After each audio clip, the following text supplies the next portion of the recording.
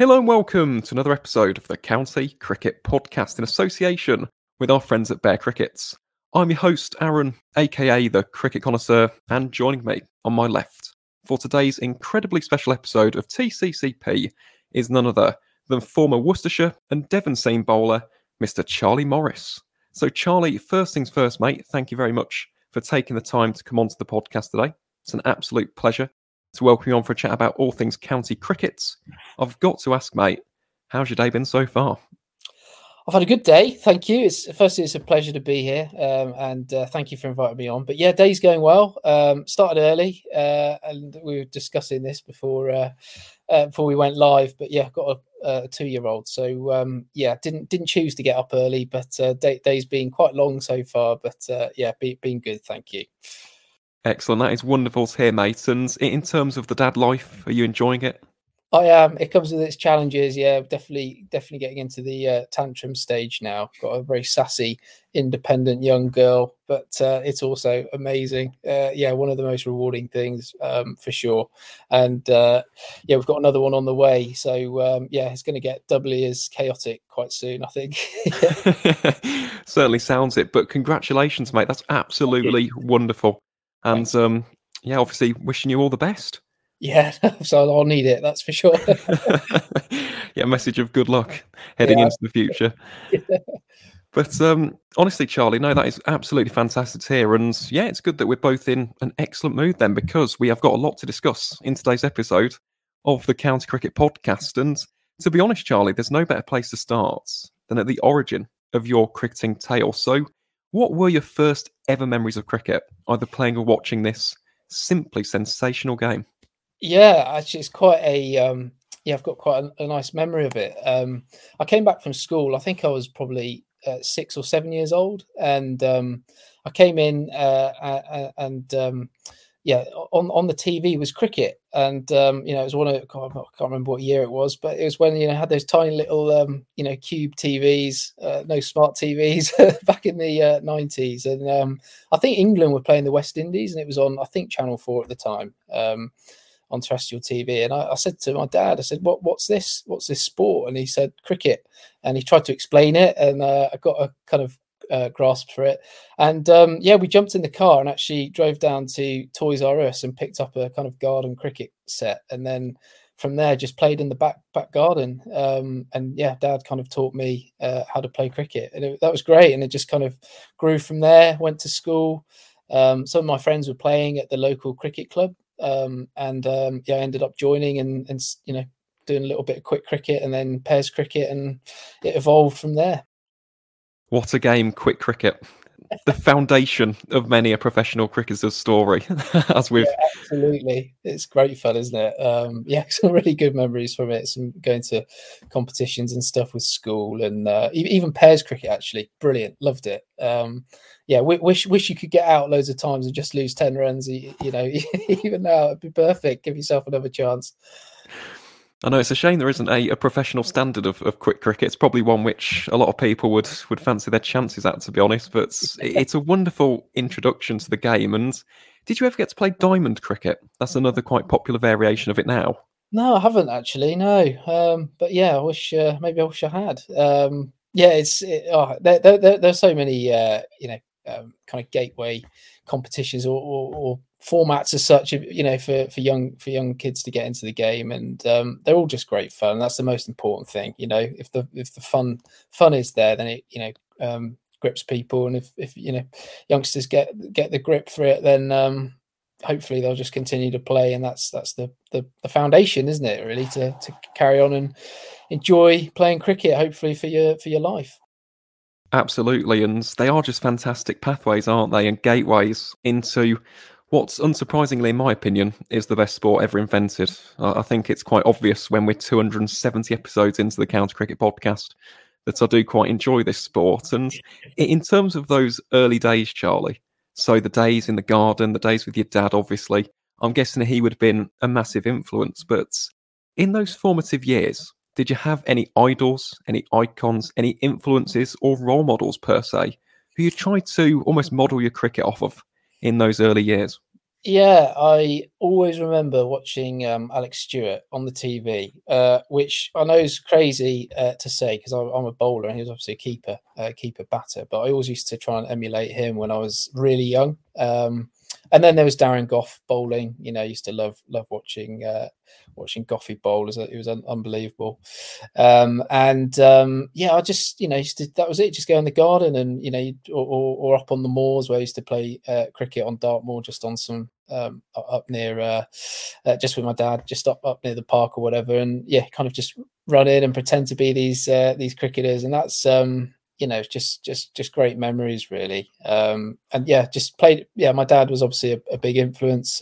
He never pushed cricket upon me. We just played and just had fun, and that just naturally just kind of just, I don't know, planted the seed. And yeah, it's just some lovely memories really. And yeah, I used to just, as soon as I got the bug for it, I'd just be in the garden, I'd be throwing the ball against the wall, I'd be bowling at some sticks, or I'd just throw a tennis ball against the wall and then just be kind of hitting it back. And I'd say it's funny how how quickly you can improve just doing that and by practicing on your own when you're younger. And then yeah, just in the holidays would just kind of cycle up to the local cricket club. My first cricket club was Yelverton Cricket Club, down in Devon, just near Tavistock, Yelverton is. And yeah, kind of just in the holidays would cycle up, just go and play cricket for 2 or 3 hours in the morning or the afternoon with my friends, and then cycle home in time for tea or whatever. Just great memories, and yeah, ones I'm very fond of. And as you should be, that sounds like the life, doesn't it? Let's face it, on the on the moors, getting to play cricket and then cycling back home all in the space of a day.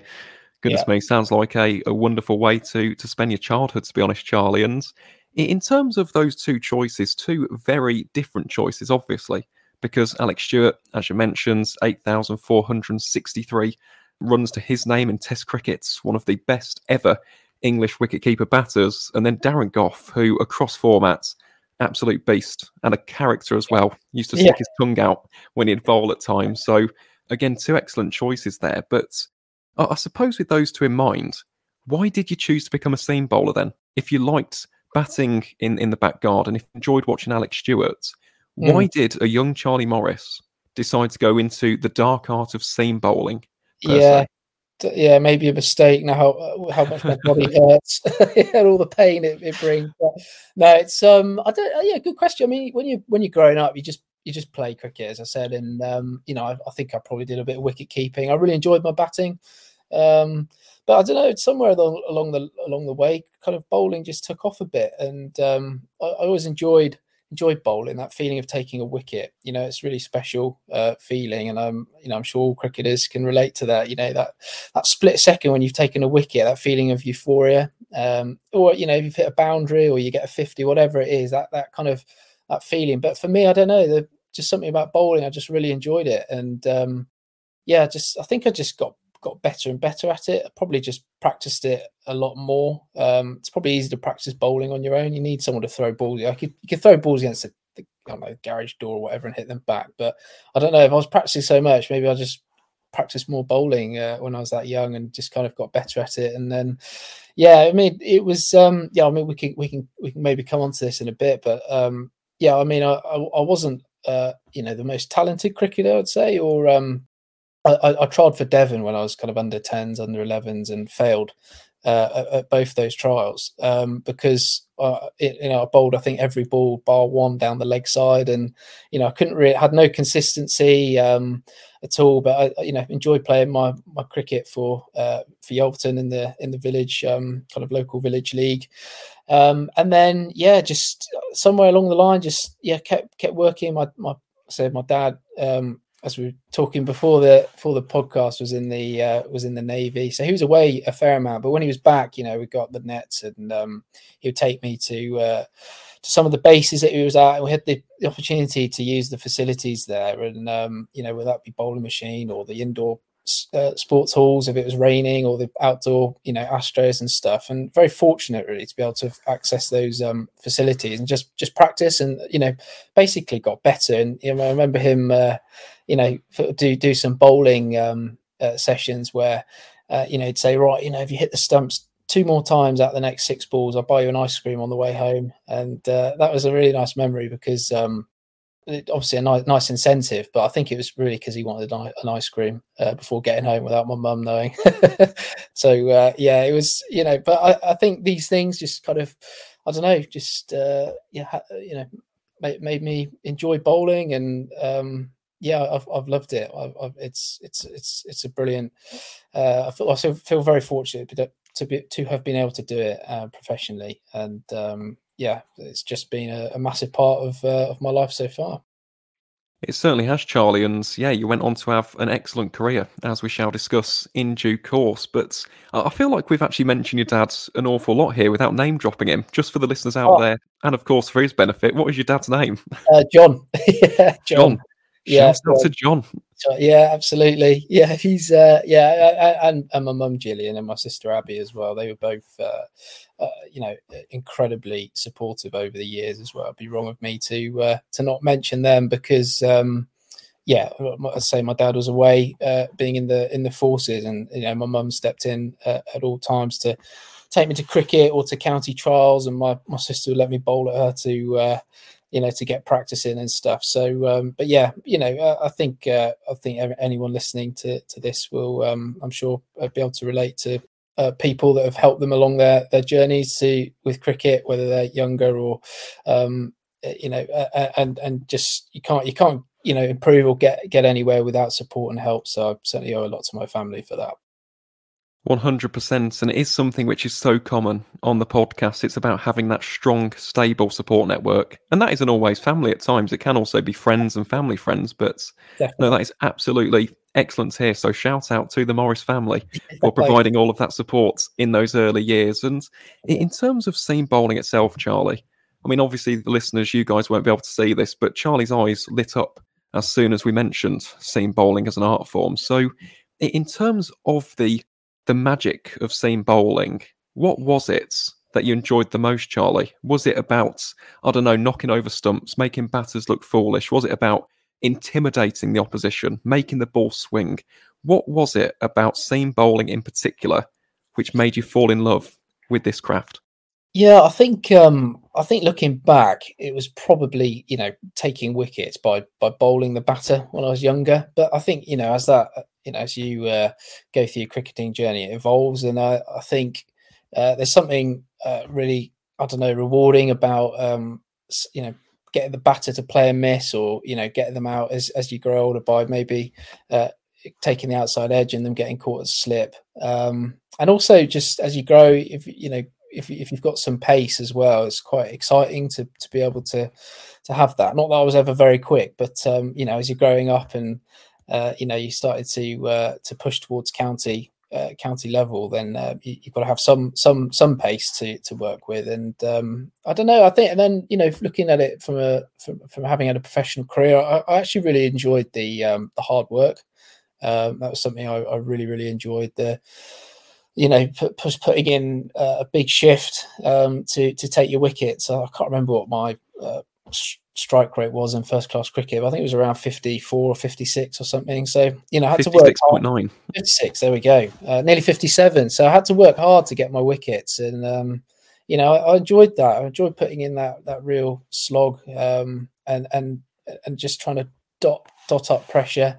And do a real shift for the team, and there's something really rewarding about that, certainly in red ball cricket, when you come off and you've taken some wickets, but most importantly, you haven't gone for many runs. You've built pressure by stacking up maidens with your other bowling partners, and you come off and you just feel this real sense of just reward at the end of the day, and even more if you get to the end of the fourth day and you've managed to get that win in a championship game. It's just so rewarding, just sitting there with a beer, enjoying that celebratory win with your friends and your teammates. It's just just really special. And so it's evolved. And going back to your question, my love for bowling, and now it's over. I'm going to miss it.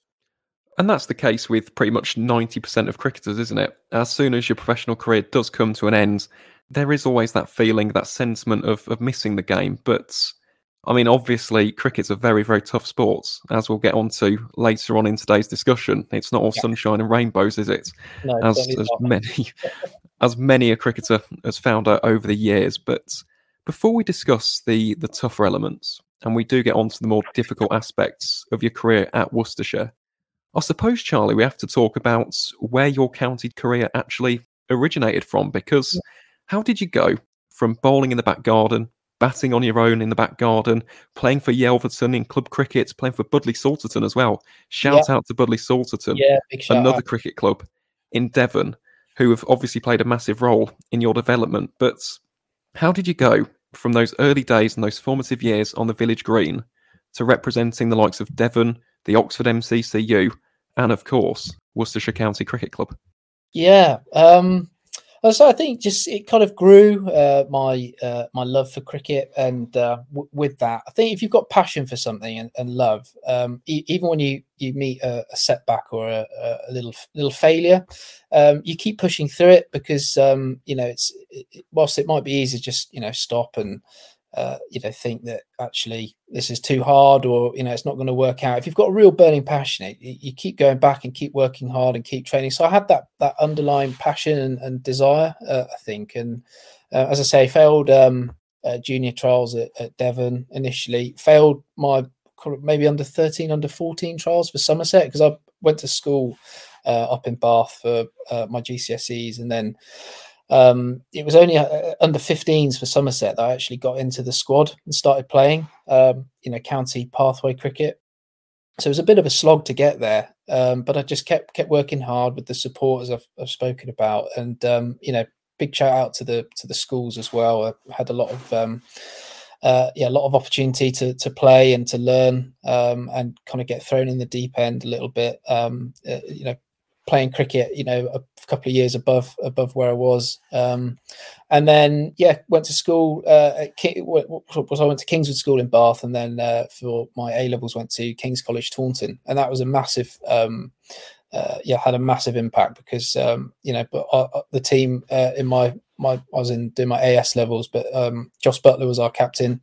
And then we had Craig Machada, who was in my year, Alex Barrow, and we had some very, very good cricketers. And just to learn off them was huge. And obviously, Kings is an amazing cricket school, and to have the expertise as well from the coaches there, I think all of this kind of helped me keep developing. And I got a stress fracture in my back when I was 17, and basically couldn't bowl for my in my upper sixth or A level year. I was pretty much out for 12 months just trying to help my back, and it unfortunately didn't heal. I'd unfortunately played through it in my AS years, and the back had formed a non-union, and the bone had formed a non-union, so it wasn't going to heal.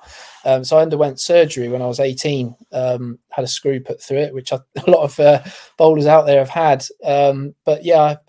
I went through that, and wasn't in the county pathway system. I had that when I was 18 on the 10th of July 2010, and then from there kind of rehabbed, went out to Australia a few months later as part of like a gap year before going to university. Kind of played it in Melbourne, just did a load of training and kind of got back into cricket. And then when I came back for the 2011 summer, I think it was, managed to play some games for Devon, got picked up on the back of that. So it kind of, having had quite a big mountain to climb, kind of got an opportunity to play some minor counties cricket for Devon. So I'd almost made a bit of a jump, I think, from going to Australia.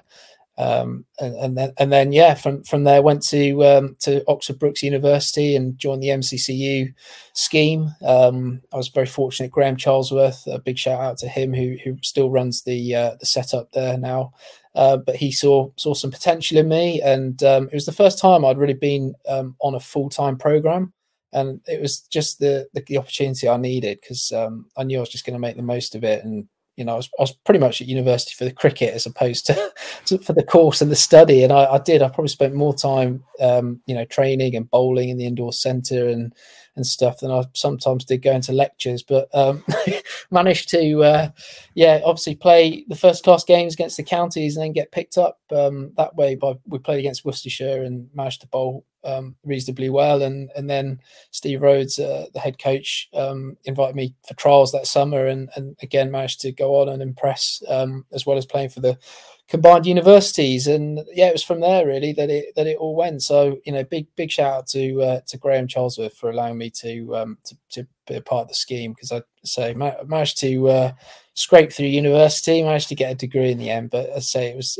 very much a cricket motivated decision. So he was a big part of giving me that opportunity. Just out of curiosity, what was the degree in? Sports science. Yeah. Oh, right. Okay. So very much linked in then. Yeah, it was. Yeah, absolutely. Yeah. It was, I guess, I kind of probably saw it as a little bit of an opportunity there to explore that world. And to be quite honest, if cricket hadn't worked out, I wanted to join the Marines. So yeah, I was kind of just going to university. I did enjoy doing sports science. There's no doubt about that. But yeah, I wasn't totally set on doing a career down that kind of that line. It was very much kind of going to the Marines, or hopefully cricket worked out. And yeah, it's been an awesome 10 or 11 years, or however long it's been since those university days were finished. Well, just touching upon those days in the Oxford MCCU scheme before we get on to our chat about Worcestershire, we have to talk first and foremost about your first class debut, because you did make that for the Oxford MCCU, and you made it at an incredibly underrated venue as well. The Parks are absolutely glorious. One of the, as I said, the most spectacularly underrated first class venues. I know they don't play it very much now, but in terms of the location in Oxford, it's absolutely world class. So that must be a lovely place to have made your bow in the first class format. But in terms of that debut, what can you remember about that fateful game against Glamorgan back in March 2012? Yeah, I agree totally as well with the Parks. I loved it. It was brilliant. What a place. I used to cycle down from Headington, where Oxford Brookes University is, down into Oxford. It was just great. I love the uni days. Very lucky. Oxford is an amazing city, and to be able to cycle down through all the historic, past all the historic sites and stuff, and then end up at the Parks and play some cricket. It's just brilliant. But yeah, answering your question about that first class debut, I remember being so nervous because it was such a big occasion. I didn't manage my nerves well. I was having worked so hard to get there. I couldn't believe I was going to make my first class debut, and I didn't sleep a wink the night before. I was, just completely overwhelmed by it. And I think I nearly went for 100 off 16 overs, I reckon. So it was a pretty poor bowling performance. So I think it was maybe went for 96, 97, I think. And but I managed to get a wicket in my first my second over, I think. It was a caught and bowled. I bowled absolute dross for the first 7 balls, and then kind of looped one up, and the batter chipped it back. So it was a caught and bowled, and that was a nice moment. But I didn't perform well at all that game. But then, as I say, a week or two later, we played Worcester, and I kind of got the nerves out of my system, and I managed to get my head in order and just turn up and actually just bowl and enjoy it. And funny enough, that's one of the keys to playing well, and has been all my career, and I'm sure it would be for anyone really. If you just relaxed and enjoy your cricket, you play at your best. And yeah, thankfully for that fixture, I did and managed to bowl pretty tidily. And as I say, the opportunity to have trials and then get a career with Worcester really came off the back of that. It's interesting how life works out, isn't it? I suppose the seed's been planted then in that particular fixture, and went on to spend a decade with the West Midlands outfits, as we shall discuss. But absolutely. I must say, Charlie, that is very, very impressive recall. Yeah, figures of 1 for 99 in that game at the Parks. And try to forget it. I can't. Yeah, it's hard to. That's the problem. I remember I came off and Graham Charles said, "Well, congratulations, you've nearly turned up on your first class debut." Just with the ball at the bat, which was quite funny at the time, looking back. But that's why it's probably stood out. You say that, though, at least you got a first-class wicket to your name on that day. And you did mention the caught and bowled, absolutely spot on with the dismissal. Can you remember which Glamorgan batter it was? It was Stuart Walters. I do remember.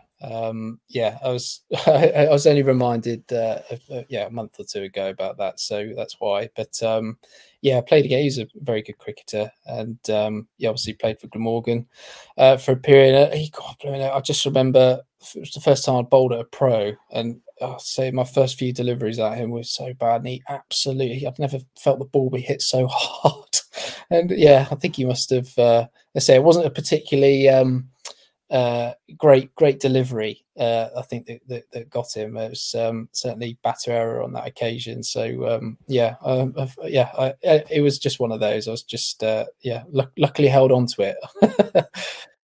Goes back to that old adage, though, doesn't it? It doesn't matter how they come, and you find that out in your cricket career very, very early on. But in terms of those days, then at the Oxford MCCU, Charlie, before we do have our chats about the Pears of Worcestershire, how do you reflect on your time in the MCCU scheme? Because this is something which we've spoken about at length on this podcast, the importance of this scheme, which is now the UCCE scheme. Again, Oxford are very much a part and parcel of that, as are Durham, as are Cardiff, right? There's plenty of these hubs all across the country, but something which always crops up time and time and time again is the sense of opportunity. It is that opportunity to put yourself in the shop window, to almost reveal yourself to the county, showcase your skills per se. So in terms of those years spent at the Oxford MCCU, how beneficial were they in terms of your development on the next stages of your journey in professional cricket? Yeah, they were absolutely crucial. They're invaluable. I can honestly say I don't know whether I'd been a professional without having had that opportunity at the on the MCCU scheme, because I mean you make what you will of it. It was just an opportunity, and you get out what you put in. I put in everything into my time and developing my cricket, and but you need the opportunity, and the biggest thing about it was the opportunity to play against the first class counties, and that still happens now in pre-season games. They're not first class fixtures, but it's still an opportunity, and I think players develop at different rates, and clearly I was a later developer in many regards, in terms of cricket, and much like some batters are, you can be a batter and struggle maybe through your teens and not get a contract, or fall off an academy system, but then go and churn out a load of runs for an MCCU and find yourself trialing, and then all of a sudden get a professional contract. And I think I just know lots of players that I can't remember the stat several years ago, but there was a huge number of players that were playing professionally that had played through the MCCU or UCCE scheme. I wouldn't know, I can't remember what the stat was, but the standard was good. I played against Joe Leach, was at Leeds, had probably 5 or 6 kind of contracted pros at Oxford, I think, at the time, and Leeds Bradford had loads. S.A. Leachy, Jonathan Webb was there, and just it was just good cricket. It's good universities cricket to be able to just kind of keep progressing and pushing your game forward. So I'm a massive fan of the scheme. As I say, I owe a lot to it, and long may it continue and be funded, because it'd be a shame to miss out on so many cricketers that could potentially go on and play for England out of it. Sam Billings was at Loughborough, and he's the player that he is now, but he was part of the Loughborough scheme, and I appreciate he was with Kent anyway whilst he was at Loughborough, but it just shows the caliber of player that was playing at that time, that have gone on and done amazing things on the world stage. 100%, and actually Sam Billings was my go-to example, but there's also James Bracey as well, who was part of that Loughborough scheme, went on to represent England in Test cricket. And then I think of the likes of Michael Burgess at Warwickshire, Sam Cook of Essex, he also played for Loughborough, Hassan Azad, who played for Leicestershire and this season Northamptonshire. So, and that's just Loughborough, right? We're not even talking about the likes of Cardiff, Leeds, Bradford, Durham, Oxford. They really are pivotal in terms of the English cricketing structure. So completely echo that sentiment, to be honest, Charlie. And long may they continue, because absolutely it really is important, isn't it, for these young cricketers to have that showcase, to have that opportunity. And who knows, we could be seeing an international cricketer blossom as a result of that chance. But aside from the MCCU scheme at Oxford, I suppose we've got to talk now about the Pairs of Worcestershire County Cricket Club, because one of the 18 first-class counties, a very historic team. They play at a lovely venue at New Road. So I've got to ask, how did you go from playing at the Parks to playing in Worcester? How did that opportunity first manifest itself, per se? Yeah, so I trialled, having performed well against Worcester at the Parks. So Steve Rose invited me down, and I turned up, played some second team cricket. At the same time, it's kind of depends. The opportunities in second team cricket depends on how many slots they've got available. So I was kind of playing a few games for Worcester, and then some bowlers. They needed some staff bowlers at the time to get some overs in. So I'd then go and play for the combined university side in the second 11 championship. So they were monitoring me, and I thankfully had a good year. Managed to put some performances together, and I remember getting the call from Steve Rhodes. I was up in Blackpool at the time playing for the combined universities against a Lancashire second 11, and got the call. He said, "Look, we're going to offer you a summer contract. Really happy with how you've gone this summer." And I just remember breaking down in tears, actually, because I'd worked so hard. It was all I wanted. It was everything. I said how passionate I was about making it as a cricketer, and just to hear that there was just like, wow. But actually, that was just the start. It's funny how you work so hard to get somewhere, and then you attain it, but then all of a sudden you're right at the bottom again, and you've got to go. The ladder just keeps on going, and you've got to reset and go again. And that was just an amazing memory. And I remember, my parents were up watching that game of second 11 cricket up in Blackpool with my aunt and uncle, actually, and they cracked open a bottle of fizz, I think, on the beach. And so that's really how it came about. And as soon as Steve Rose gave me that opportunity, I just said that was it. I was just going to make it happen. And I was on a summer contract, so I still had a couple of years left of university. So I'd kind of go and do my university studies, and then in the holidays, I would, or when possible, I'd kind of get the train across to Worcester.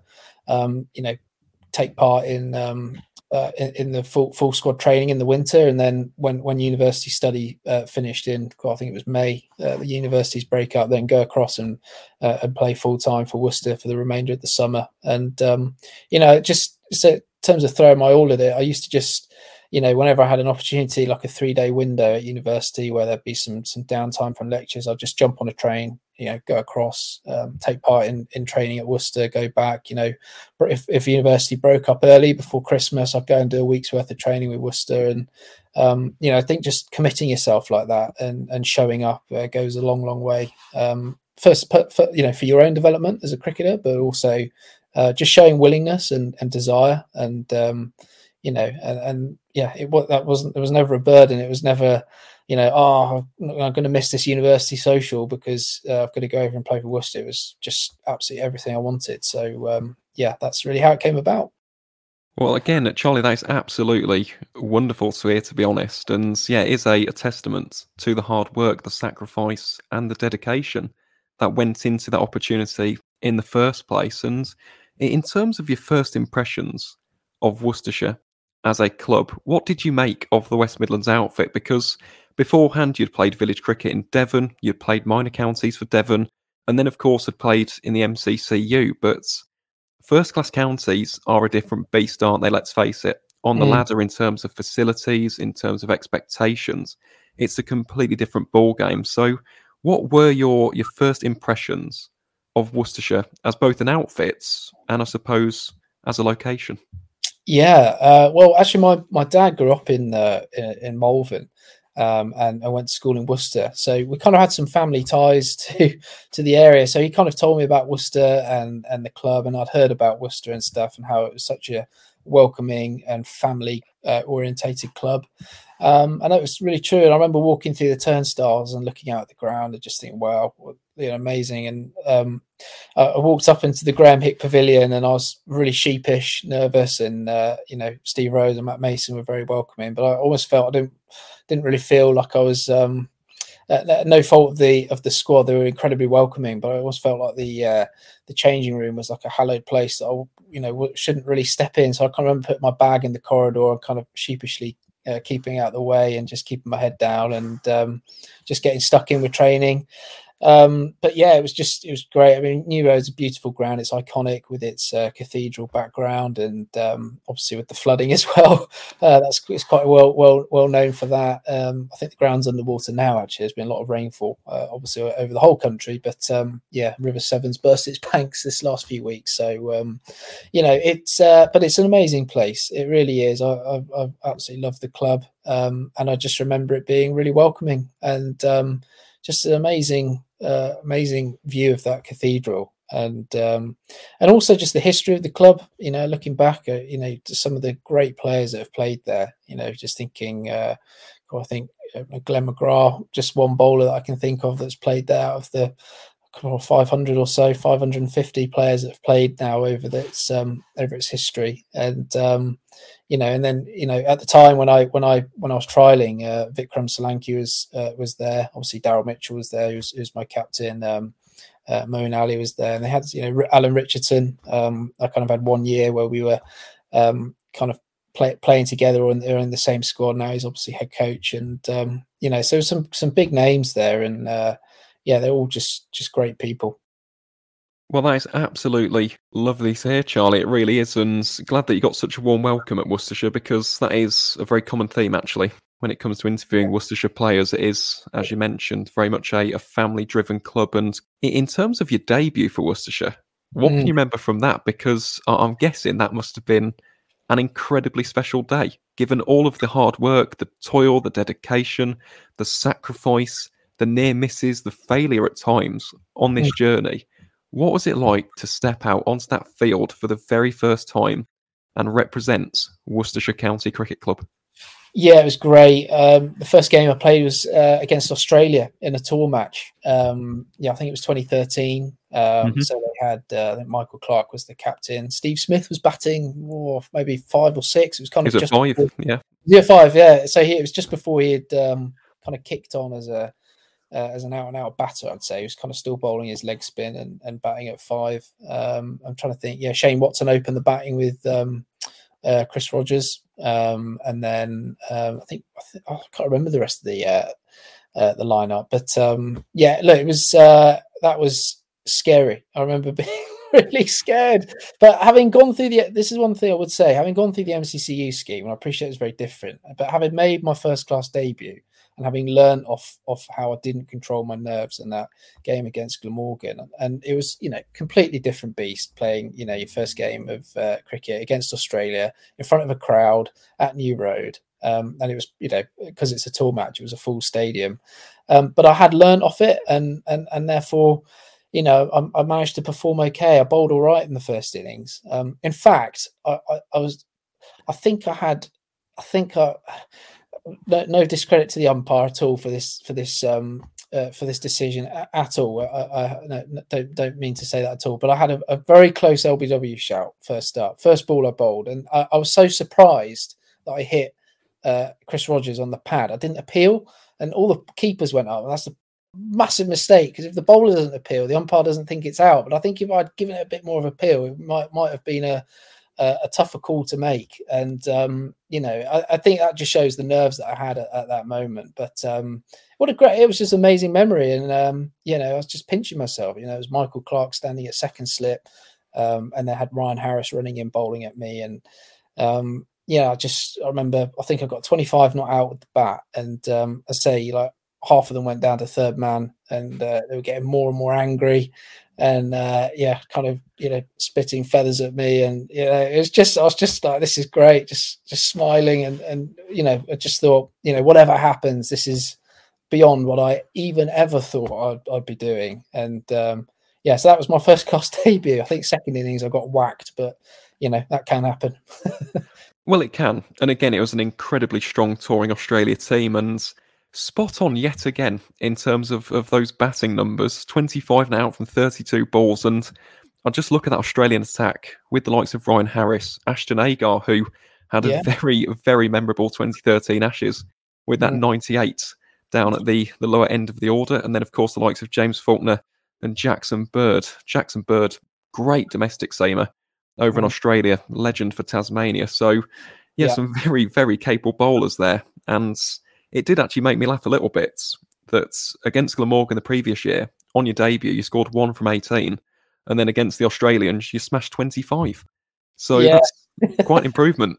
Yeah, I smashed, definitely edged 25 against them, perhaps, but I managed to get some runs. But I remember I was just again against Glamorgan, just very nervous, just didn't play a shot, and then kind of got I think it was Croft got me out, maybe Bold or LBW, I can't remember, but it was just one of those where you kind of just get a peppering. You sit there and just get smashed, or you try and play some shots. I think a bit of fight or flight managed to say edge a few down to third man, which got my strike rate up. Again, though, it comes back to that old saying, it doesn't matter how they come, and that's the exact same with the bat as well. All the same on the scorecard, 4s and 6s. Doesn't say edged for 4, it doesn't say top edged for 6, just says 4. The scorers, so there we go. Show the wagon wheel. That's it. Let's ignore the wagon wheel. Let's pretend that doesn't exist. Absolutely. But in terms of your time at Worcestershire then, Charlie, because I'm guessing that would have been a tremendous occasion, obviously representing the club for the very first time, and what an opposition as well.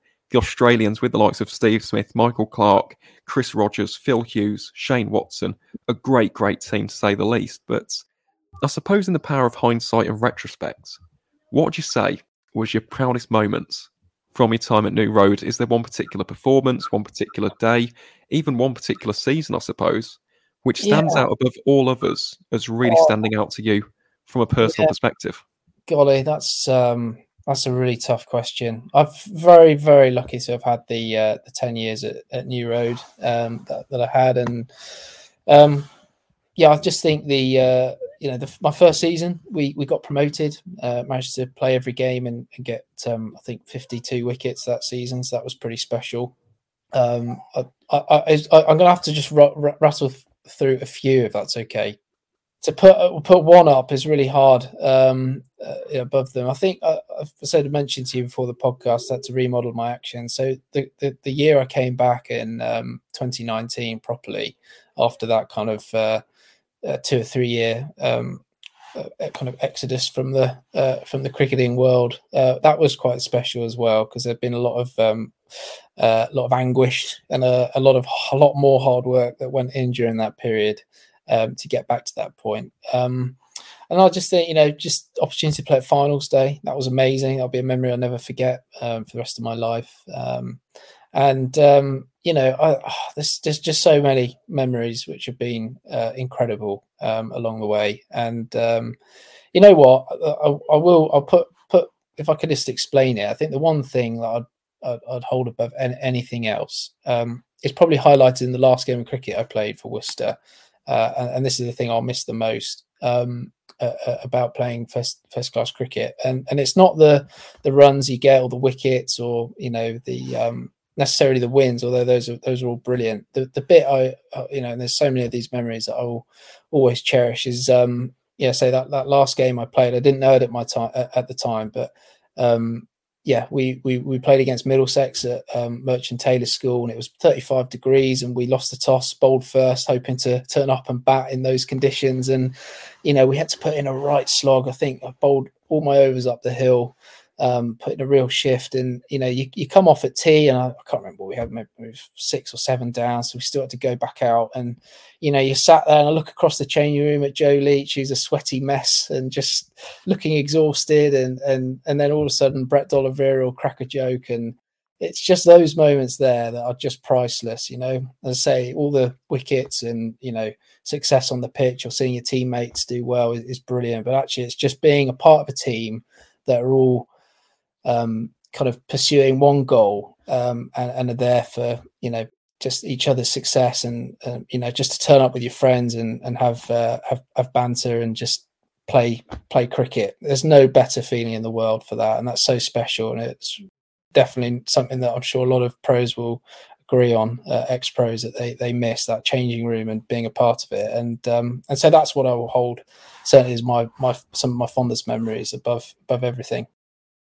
And rightfully so, to be honest, Charlie, because there are an awful lot of both personal and team achievements which we could list. So, for example, promotion, in that first season in 2014, where you did take 52 wickets at 26.36. 2015, 44 wickets at 34.31. Worcestershire's third leading wicket taker in the competition behind Joe Leach and Jack Chantry. And then obviously 2019, again, 44 wickets, a bit of a common theme appearing in these stats at the moment. But the average, 21.47. How about that?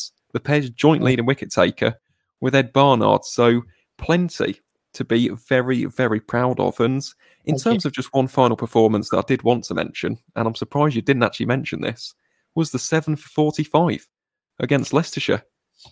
Yeah, golly, yeah, that was the game. I came back after... So I had to remodel my action at the end of the 2015 season. I went for some testing at Loughborough. Sorry, I'm kind of going a long route around this one to come back to that 7 for 45. But kind of 2015 remodeled my action. So went for testing at Loughborough. Got invited down by Kevin Shine, who was the England fast bowling coach at the time, or performance coach, and it was the kind of prerequisite testing for the England performance program that they used to run for fast bowlers. And whilst I'm not saying I was going to be on it, I was went down to the testing and stuff, which was done, and it was there that I was found out that I needed to do some work. And it just was the start of 2 really, really tough years, just lots of graft. It was just kind of lost love with cricket in many ways during that period, because there was no quick fix to it. But put in the work, and then 2018 got back and played a bit of cricket, and I did okay. I think I played some 50 over cricket for the club, and then played 5 championship games and did okay, and I kind of got that was a little bit of a springboard then into the 2019 season, and then that 7 for 45 happened, and that was really the start of that kind of really successful comeback season, having gone through that process. So that was really really special moment to win. I think it was the first game of the season. Again, always cold in March, or sorry, April, when you play. And that was just said how rewarding it is to win a 4-day game of championship cricket. But that was a really nice moment. I had a lot of support from my teammates and stuff at the time for that. Enjoyed that immensely. As you should, because it was a very, very special performance. And in terms of the wickets, Attic Jarvid, Paul Horton, Mark Cosgrove, Harry Dearden, Lewis Hill, Tom Taylor and Ben Mike. So that is quite the septet. Don't often say that word on the podcast, but the septet. So 7 for goodness me, that was absolutely fantastic. And just going back to that discussion about the remodelling of the action, Charlie, because it was something which we were going to discuss in today's podcast. And we alluded to the nature of cricket at times being very, very cruel. It really is. I think at times it's a reflection of life, isn't it? You have your great moments, you have your real rock bottom moments as well. And it's all about just riding the wave, I suppose, keeping an even keel through the great times and maybe the turmoil as well. So let's just talk about those difficult years, because it is part of your cricketing journey and you overcame them. Tremendous fortitude to get over them as well. So in terms of the action itself, what was actually wrong with it? Because this is something which I can actually find from my research, but what was it in particular about your bowling action that they found to be a little bit suspect compared to others? Yeah, just black and white. It was too much flexion in the bowling arm. So, there's 15 degrees permitted for all bowlers. And I think that's, from my understanding, not every bowler has flexion in their arm, but most bowlers have some degree of flexion in their arm, and that's just naturally how the biomechanics of bowling actions work, and that's why there's a 15-degree tolerance. And mine breached that. I think I was around the 20-degree mark, so about 5 degrees, too much. Just had to work to put that right, and that was tough because it was firstly having to deal with the stigma of it, because it was never an intentional thing. It was a technical flaw, technical breakdown. And I've always tried to say work hard and do things right. And, it was never wanted to be thought of as cheating, even though a lot of people would probably say it was, and that I was, had a 5 degrees of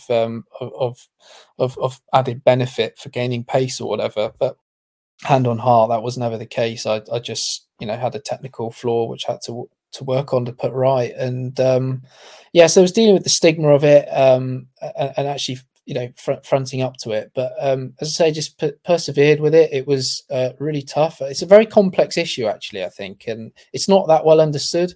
And I've been very lucky to travel around the world and play cricket, and I see actions at club level and around the world that people probably need a little bit of help with. But the reality is, I don't think cricket in general really knows how to approach it. I say there is a stigma with it, and there's a lot of unknown. And so, going through that, I had to do a lot of kind of self research, and that was part of it, really, with the support of Kevin Shine, who helped me through that. I went down to Loughborough a lot, worked with him, Matt Mason, who was the bowling coach at the time at Worcester, and Paul Felton, who was the biomechanics expert at Loughborough. We did a lot of research, and actually, the work that we did, I think, has been spoken about on the ECB level 4.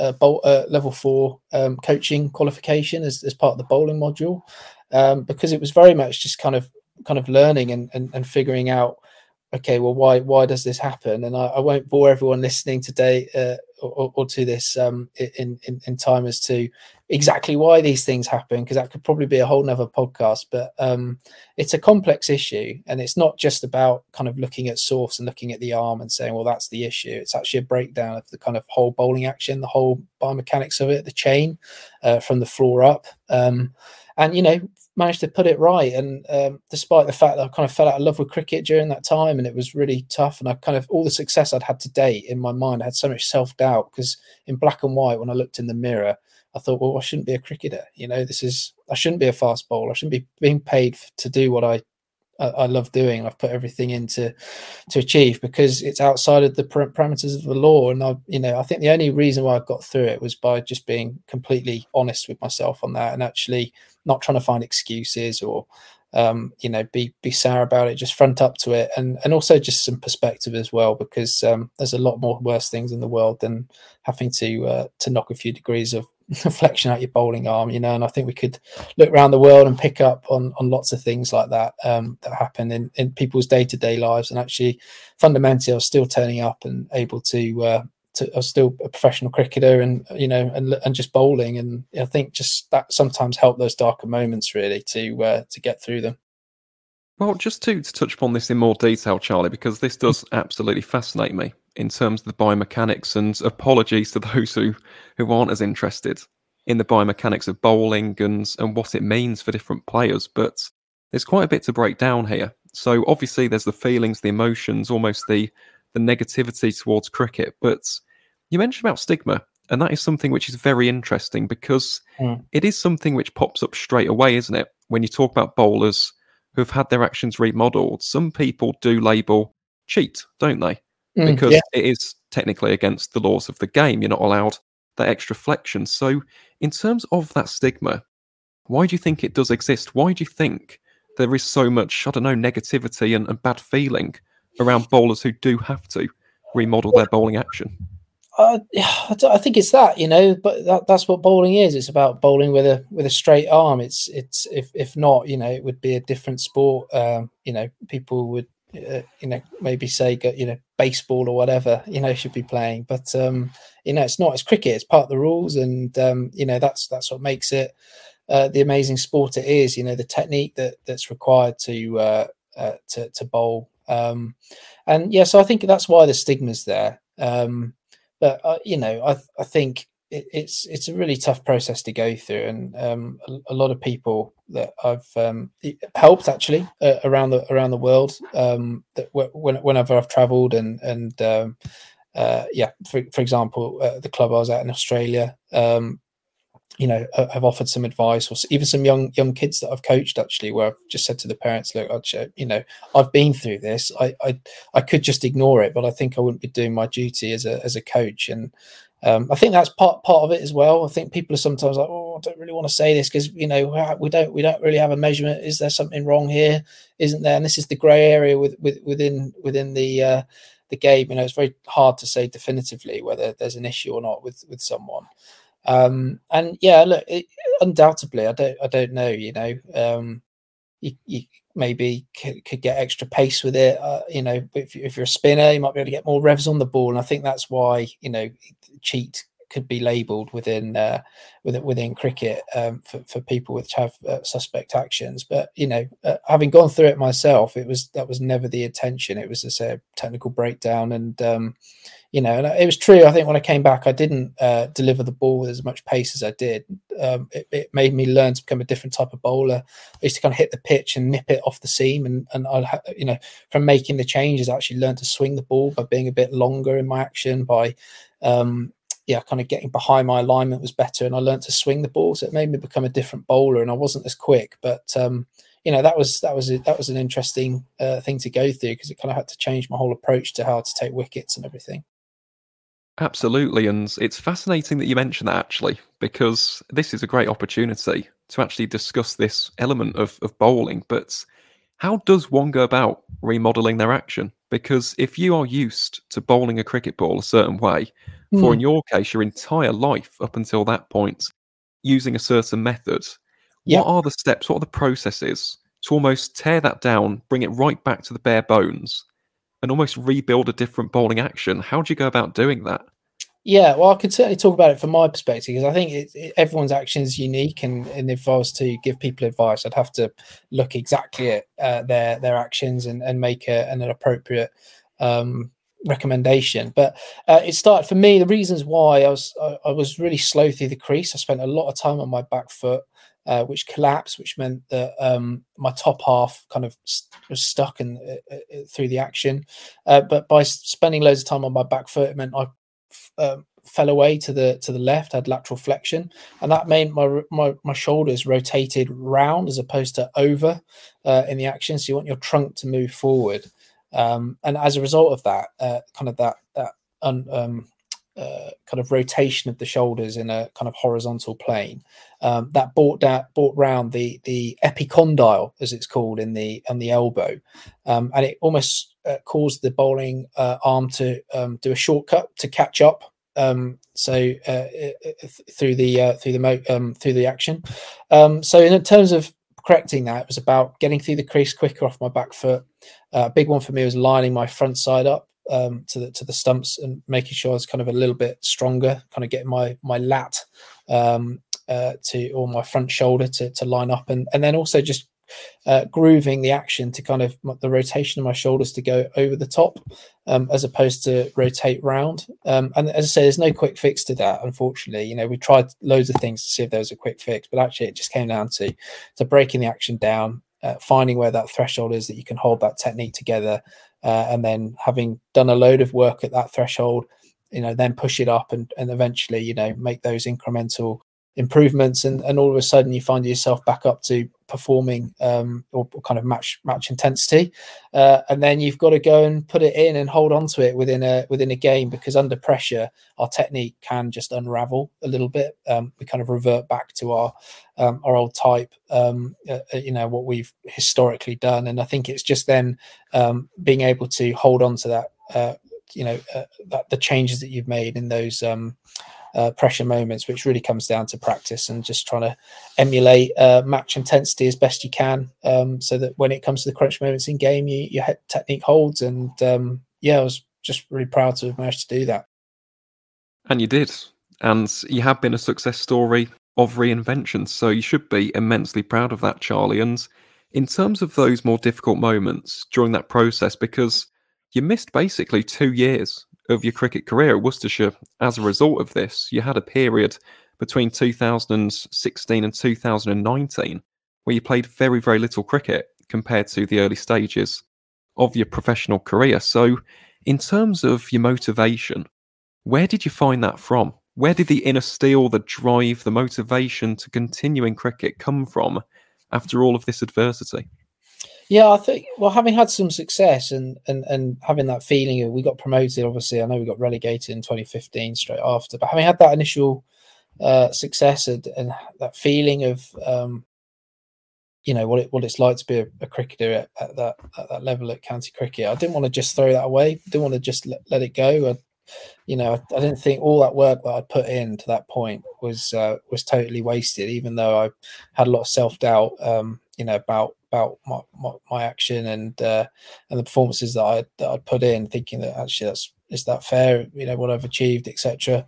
But I thought no, because I say it comes back to that passion and actually enjoying what I did beyond measure, and I just felt so lucky to be able to do it, and we're still able to travel around the world. I went over to Australia to play cricket in those winters to try and just get away from break the cycle of just continually bowling at an empty net, and actually, put into practice the new technique under pressure in grade cricket in Australia, and kind of make that make that change more permanent. And so that was great. That helped, just going and being in Australia for 4 or 5 months, going and playing, but also just experiencing the warm weather and just being, just being part of a side out there and getting involved in a club just helped take your mind off it.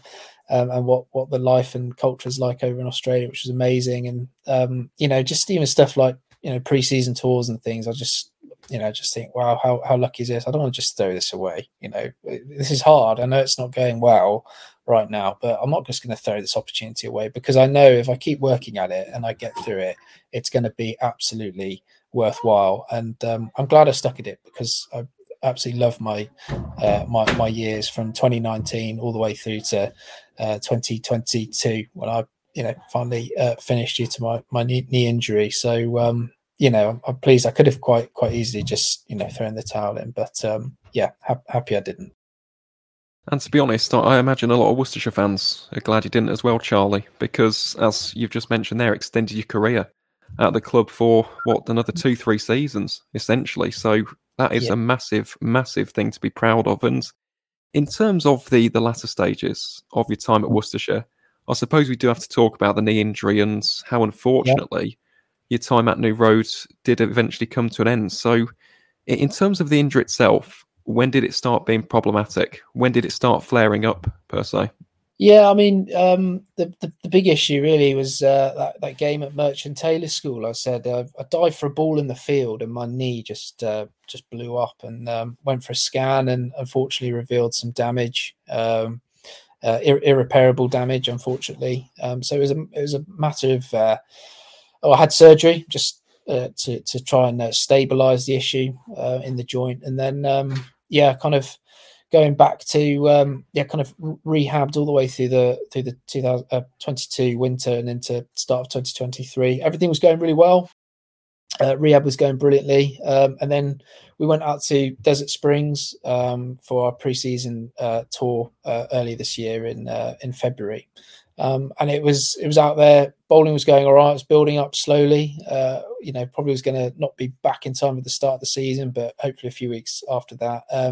But yeah, just dived for a ball in training, just some routine fielding drill, and again the knee just blew up, having had the surgery and stuff. And it was at that point really that the writing was on the wall, unfortunately, and it was a very very obvious decision as to what the right thing to do was. Having discussed it with the consultant, and say the sensible decision, the reality that was a very realistic chance, that my knee was never going to recover to the extent to even play any long format, any 50 over cricket, and not even T20 cricket. Just meant that time was done, and I'd love to have played for another 5-6 years potentially. I'm only 31, so plausibly could have had many or several more years ahead, but I'm just very fortunate to have had the 10 or 11 years or so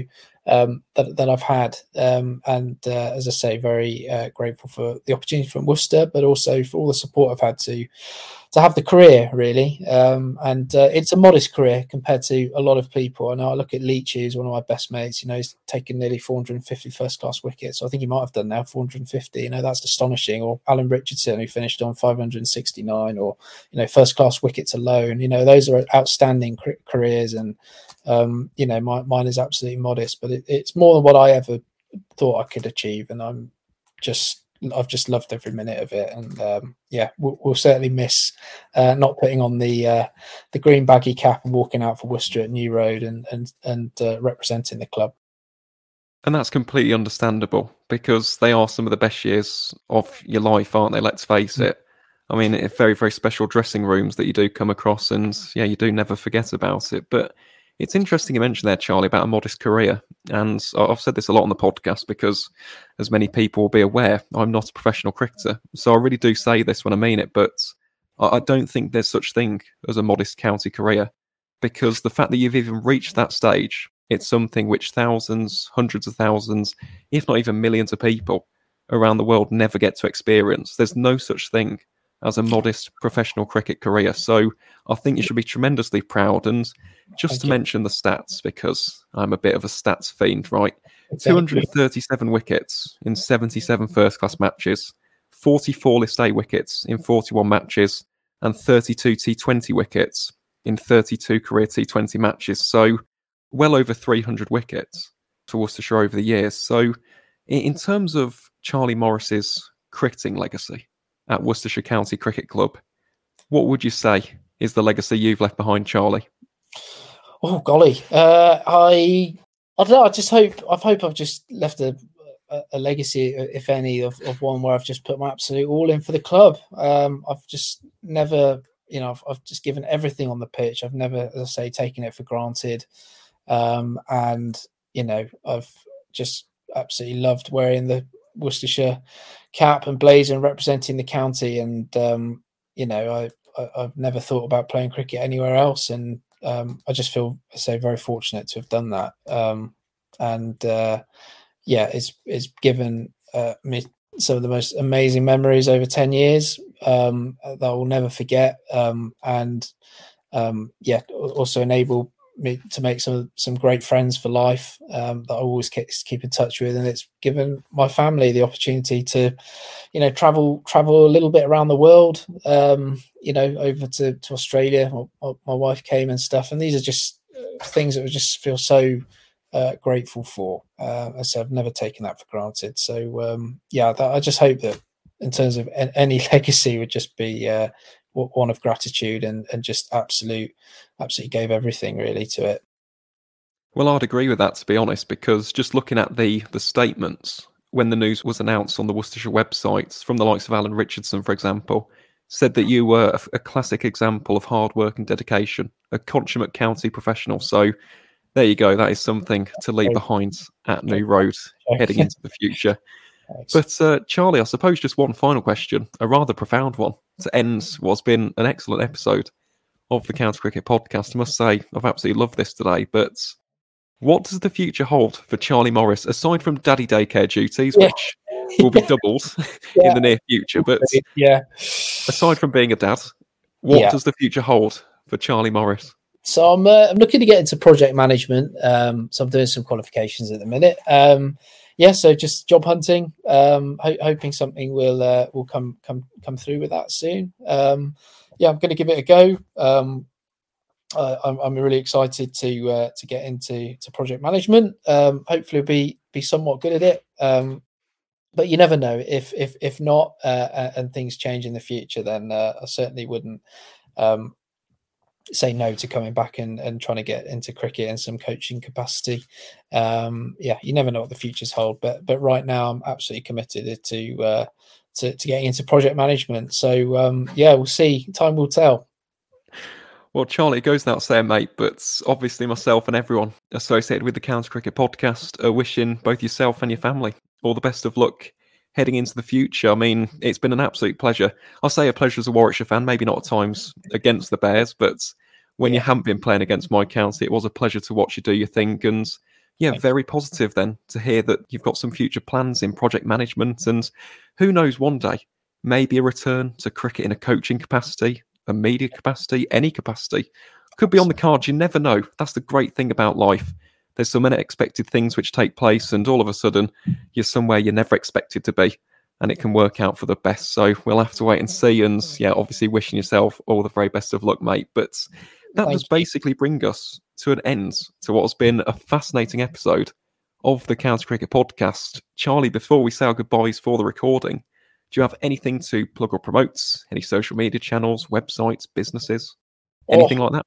No, I don't. I'm afraid I'm not very. Yeah, I don't use my social media too much. I haven't got anything to promote, I'm afraid. But all I can say is it's been an absolute pleasure to be on. Thank you for getting in touch and asking me. And if anyone's got any questions about remodeling action or anything, then I'll always be willing to help. And so, just try and drop me a message on social media or whatever. And yeah, very willing to help anyone out who's listening or in any way. So thank you for having me on. It's been great.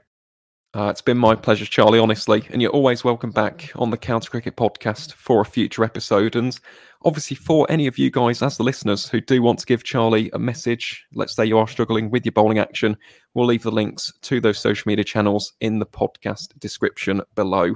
But that is it from us two here at the Counter Cricket podcast for today's show. To each and every single one of you wonderful listeners out there, thank you ever so much for tuning in. And as always, guys, we'll see you on the next one.